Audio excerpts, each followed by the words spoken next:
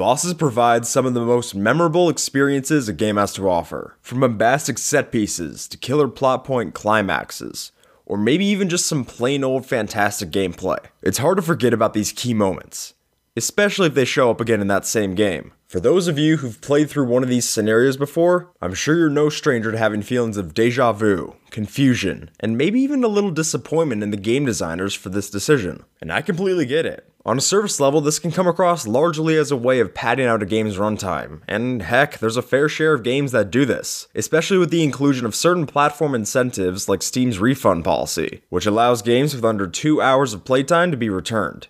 In the past, I've spoken my fair bit against this type of design in games like Super Mario Odyssey's Bowser Arena fights. But what I want to discuss with you all today is the crucial distinction between reusing and recontextualizing, and how game content falling on the right side of this can turn a somewhat frowned upon move into a highly compelling design choice. Hey all you remixers, I'm Skip the Tutorial, and this is Boss Battle Breakdown, a deep dive into the ins and outs of boss design. And hey, if this is your first time here, make sure to whack a smack on that subscribe for weekly insights into your favorite bosses. For our purposes today, I want to take a look at a Nintendo console sweetheart of the 90s, Rareware, and how they handled this topic on both sides of the coin in their run with the Donkey Kong franchise. Kicking off, let's take a look at the original game that started off the Donkey Kong Country series back in 1994. Now, by the time you've reached Gorilla Glacier, you've already built a suitable amount of knowledge and experience with the game and its mechanics. And after trekking through the world's frozen wasteland setting, you're more than ready for your fourth boss fight. Entering into that classic Banana Cave background and snagging good old Diddy Kong as a partner for the brawl, the fight with Really Naughty fades in from black just to play out in an eerily similar fashion to that of Very Naughty before,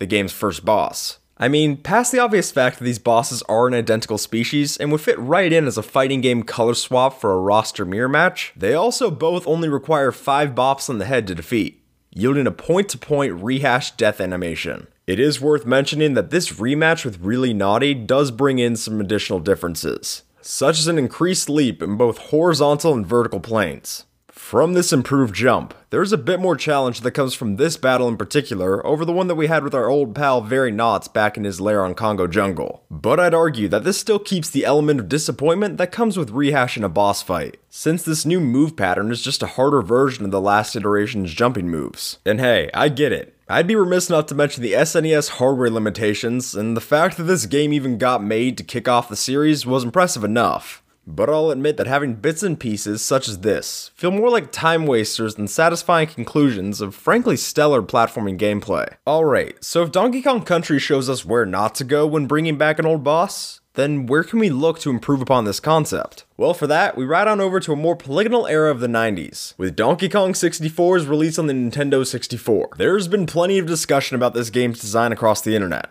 and I think a debate about its merits is best saved for another day. But what really sticks out about this one to me is how it handles the Dogadon fight. Or fights, rather. You see, for your second brawl, you'll first be taking on this weird insect monstrosity as Diddy, and the pattern here is fairly basic. After angering the beast by squishing a dragonfly, the player's tasked with avoiding an onslaught of fireballs until Dogadon eventually tuckers out and lands, providing the perfect opportunity to spot a TNT barrel at his belly, giving him that routine for 1, 2, 3 strikes will chuck that sucker out of the ballgame and straight into the lava, seeming like an open and shut problem. However, strolling into your 5th battle, this beast will come back for a rematch featuring a whole slew of new moves. But unlike the Naughty fights, this boss isn't the only aspect that's changed this time, since now you're fighting as Chunky Kong instead. This new switch up causes the player to have to view the bout in a neat perspective, as you have to reconsider your strategy from a different character's angle. This is especially prevalent in the boss's later phases. Following a first set of moves that plays fairly similar to your encounter's Diddy, Dogadon finally hits you with some fireball and shockwave tactics that feel much more dire as he sends the stone platform singing into the burning lava. Now under time constraints, the player needs to snag some attacks from the boss, except this time, not with the TNT barrels, but rather with the transformative help of the Hunky Kong ability. Partnering all of these concepts, the fight effectively takes it a step further than just being a more difficult version of the player's first go at this boss, but rather flips the script in a way where new strategies emerge solely to tackle this fight in a new scope. All in all, I think that the shifted context of time management, as well as player and boss attack patterns, throw on a nice bit of depth to what could have just been another cut and paste repeat. So is this approach always worthwhile?